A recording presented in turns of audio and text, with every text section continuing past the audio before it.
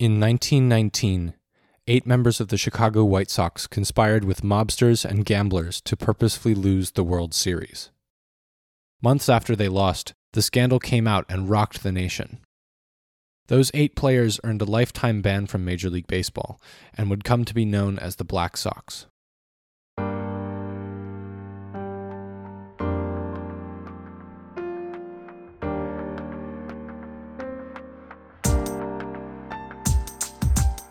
Welcome to Fixing the Game.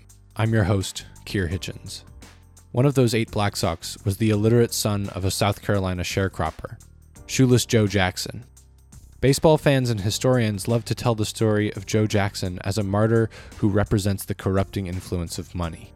In Field of Dreams, Ray recounts how his father always told him that Shoeless Joe was wrongly convicted, and Joe's love for the game was as pure as anyone else's. The Black Sox scandal and Joe Jackson's subsequent martyrdom supposedly motivate Ray to start his entire quest, so much so that the novel Field of Dreams is based on is called Shoeless Joe. Throughout the course of the plot, though, neither Ray nor his story's authors unpack what really happened to those 1919 White Sox. By leaving that story untold, they exonerate 2 of the tale's true villains, Kennesaw Mountain Landis and Charles Comiskey, and avoid the real root of the Black Sox scandal, a labor dispute.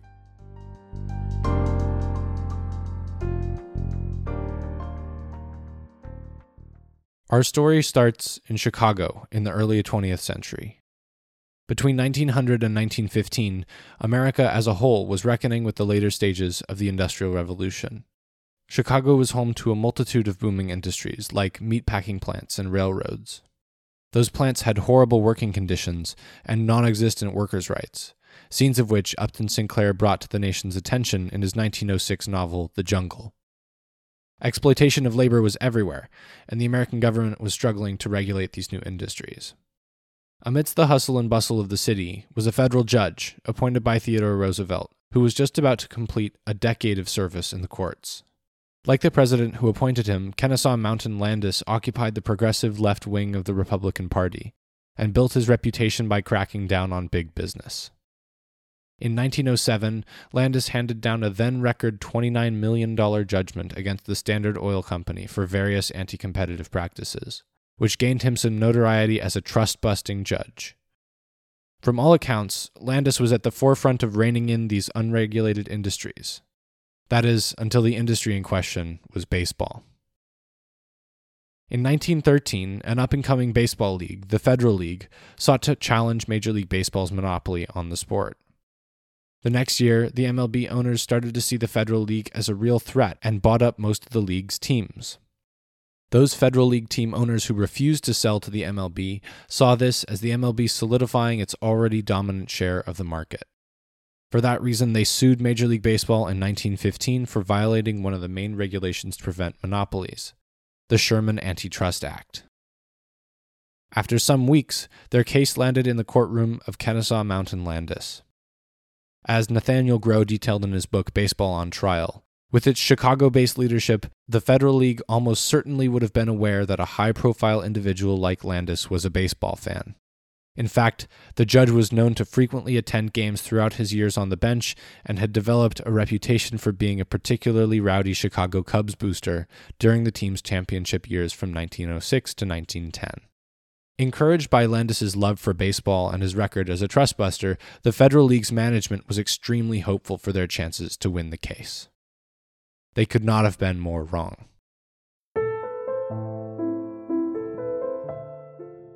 Instead of ruling on the case, Landis encouraged the 2 leagues to settle out of court and waited for more than a year for them to do so.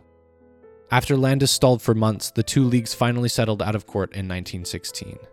The MLB owners were allowed to buy out all 8 Federal League teams and subsume them into their organizations, with the exception of Landis's Chicago Cubs. Landis's beloved Cubs were bought by the owner of Chicago's Federal League team, the Whales, and moved into Wrigley Field. In 1922, the Supreme Court ruled that the MLB was not subject to antitrust laws, granting them an exemption, and setting the MLB's monopoly into stone. Landis's non-decision and failure to recognize the MLB's monopoly on the industry of baseball laid the groundwork for that ruling. Just 3 years after Landis' non-decision, the 1919 MLB season began. One of the most dominant teams of all time, the Chicago White Sox, were on the path to the World Series. The Sox were led by their slugger and star outfielder, Shoeless Joe Jackson, who batted .351 that season with 181 hits and only 10 strikeouts. On the defensive side, the Sox had some incredible talent as well. 4 of their 5 starting pitchers had an earned run average under 3. Their 35-year-old ace pitcher, Eddie Cicotte, racked up 29 of the team's 88 wins that season. Needless to say, the White Sox won the American League pennant easily, steamrolling their way into the World Series to face the uninspired Cincinnati Reds. As Elliot Asanoff chronicled in 8 Men Out, the White Sox were terribly underpaid despite their dominance. The team's owner, Charles Comiskey, was a shrewd businessman, and though he was beloved by the public, to his employees he was a cheap, stingy tyrant. At the beginning of that 1919 season, Comiskey promised his players a bonus if they won the pennant that year.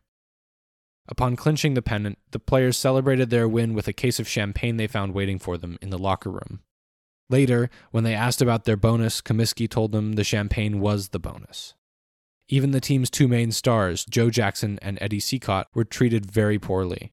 In addition to his promise to the team, Comiskey promised Eddie Cicotte that he would earn a significant bonus should he win 30 games that year, a ridiculous number for a pitcher in his 14th season. After Cicotte earned his 29th win, Comiskey benched him for the rest of the season, blocking him from his 30th win and never paid him his bonus. Shoeless Joe Jackson received much the same treatment. Comiskey never paid Jackson more than $6,000 for a season's worth of work, while players with half his talent made twice as much on other teams. Due to the MLB's reserve clause, which we will discuss further in the next episode, Jackson and every other player had the option of playing for his current team or not playing in the MLB at all. This meant that players had no real negotiating power. They could take their contract or leave Major League Baseball. So when Chick Gandil offered his teammates, including Jackson and Cicotte, a huge payout from the mob to purposefully lose the World Series, it only made sense that some of them said yes. After the 1919 White Sox purposefully lost the World Series and their plot was uncovered, the country was in turmoil. The league's executives decided that they needed a fearless leader to regain control. They appointed one federal court judge, our friend Kennesaw Mountain Landis, as Major League Baseball's first ever commissioner. In response to the scandal, Landis never even considered Charles Comiskey's exploitative labor practices or the fact that Major League Baseball stifled competition in their labor market. Instead, Landis banned from baseball the true victims of the scandal, all 8 players stuck between the owners and the mob.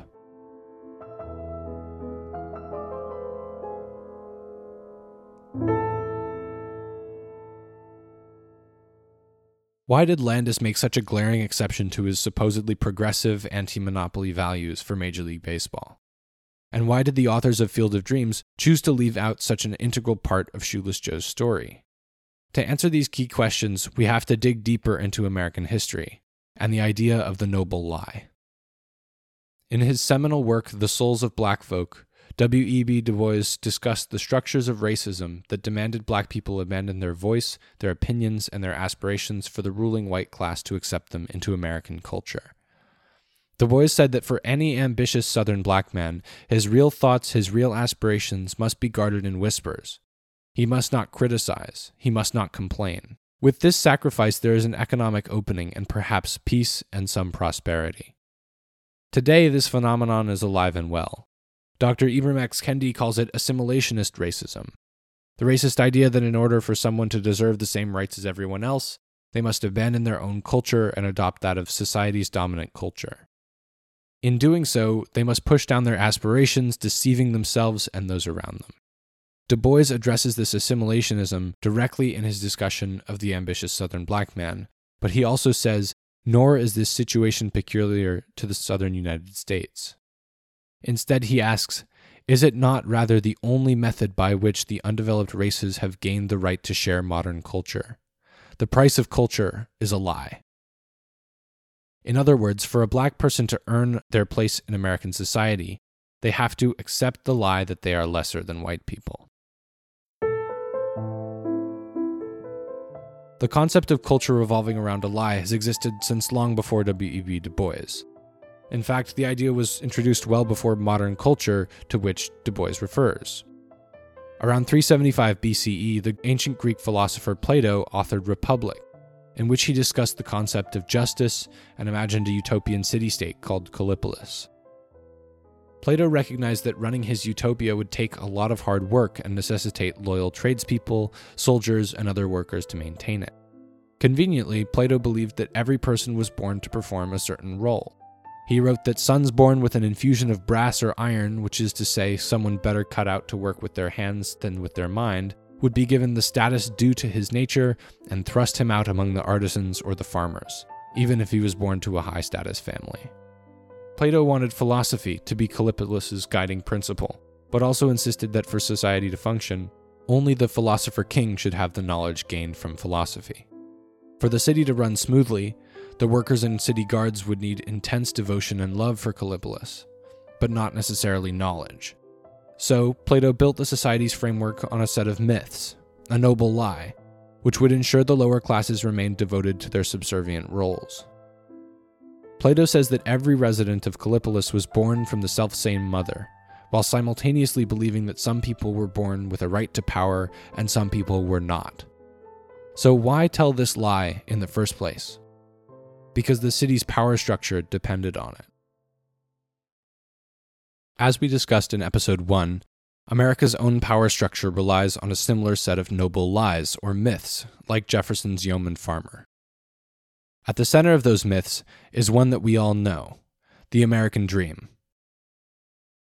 Much like Plato's idea of finding one's calling in Kallipolis, the American dream is that you can go as far as your hard work and character will take you.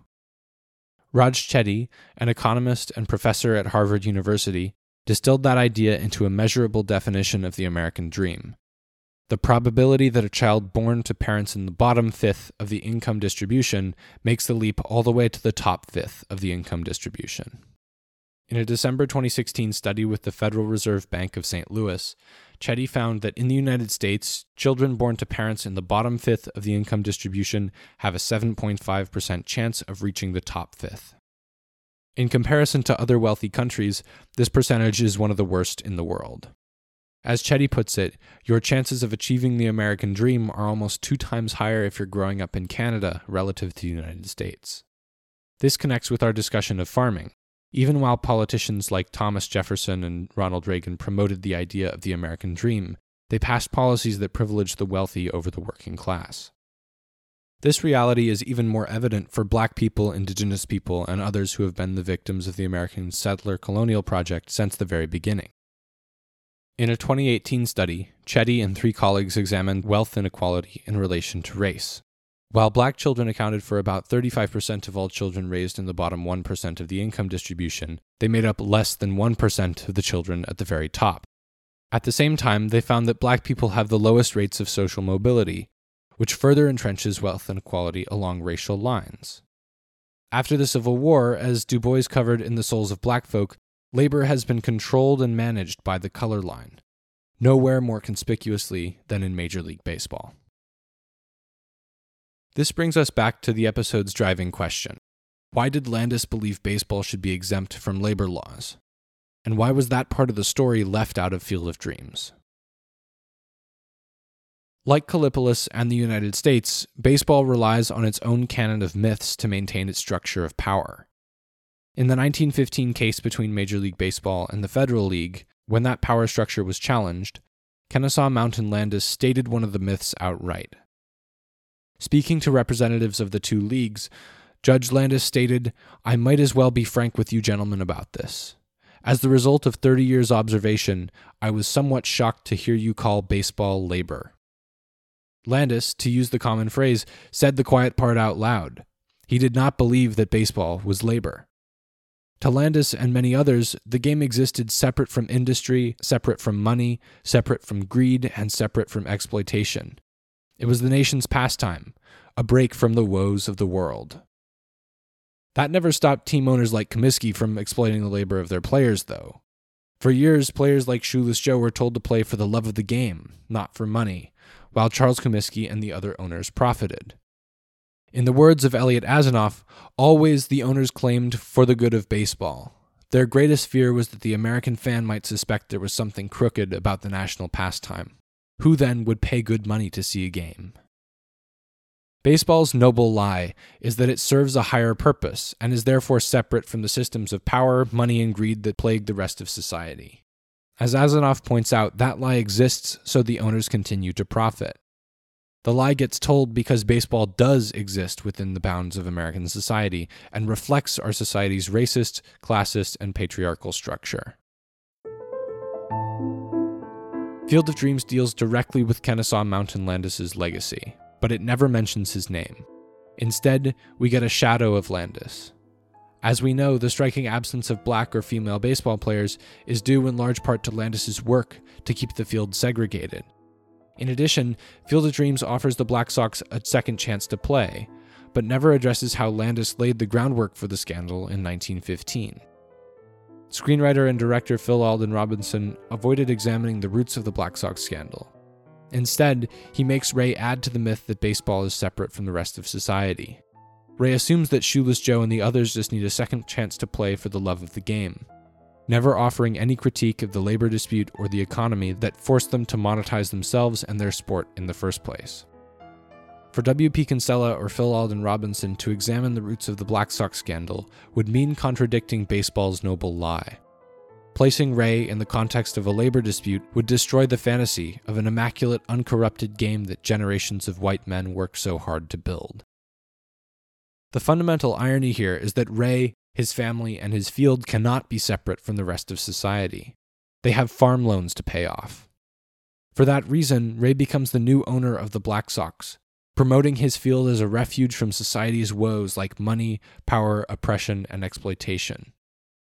Ray goes from simple farmer to the owner of an iconic baseball field, seeming to exemplify the American dream. At the same time, though, Ray's character represents the reality of that American dream, a fictional, almost unattainable myth that reinforces our country's systems of power and privileging white male success over everything else.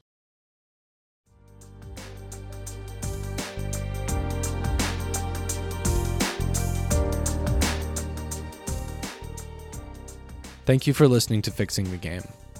Next time, we'll explore how baseball's noble lie defined the game in the 70s, 80s, and today. Before we go, I have a quick favor to ask. If you're enjoying the podcast, please tell 3 friends about it or share it on social media. Thanks so much. See you next time.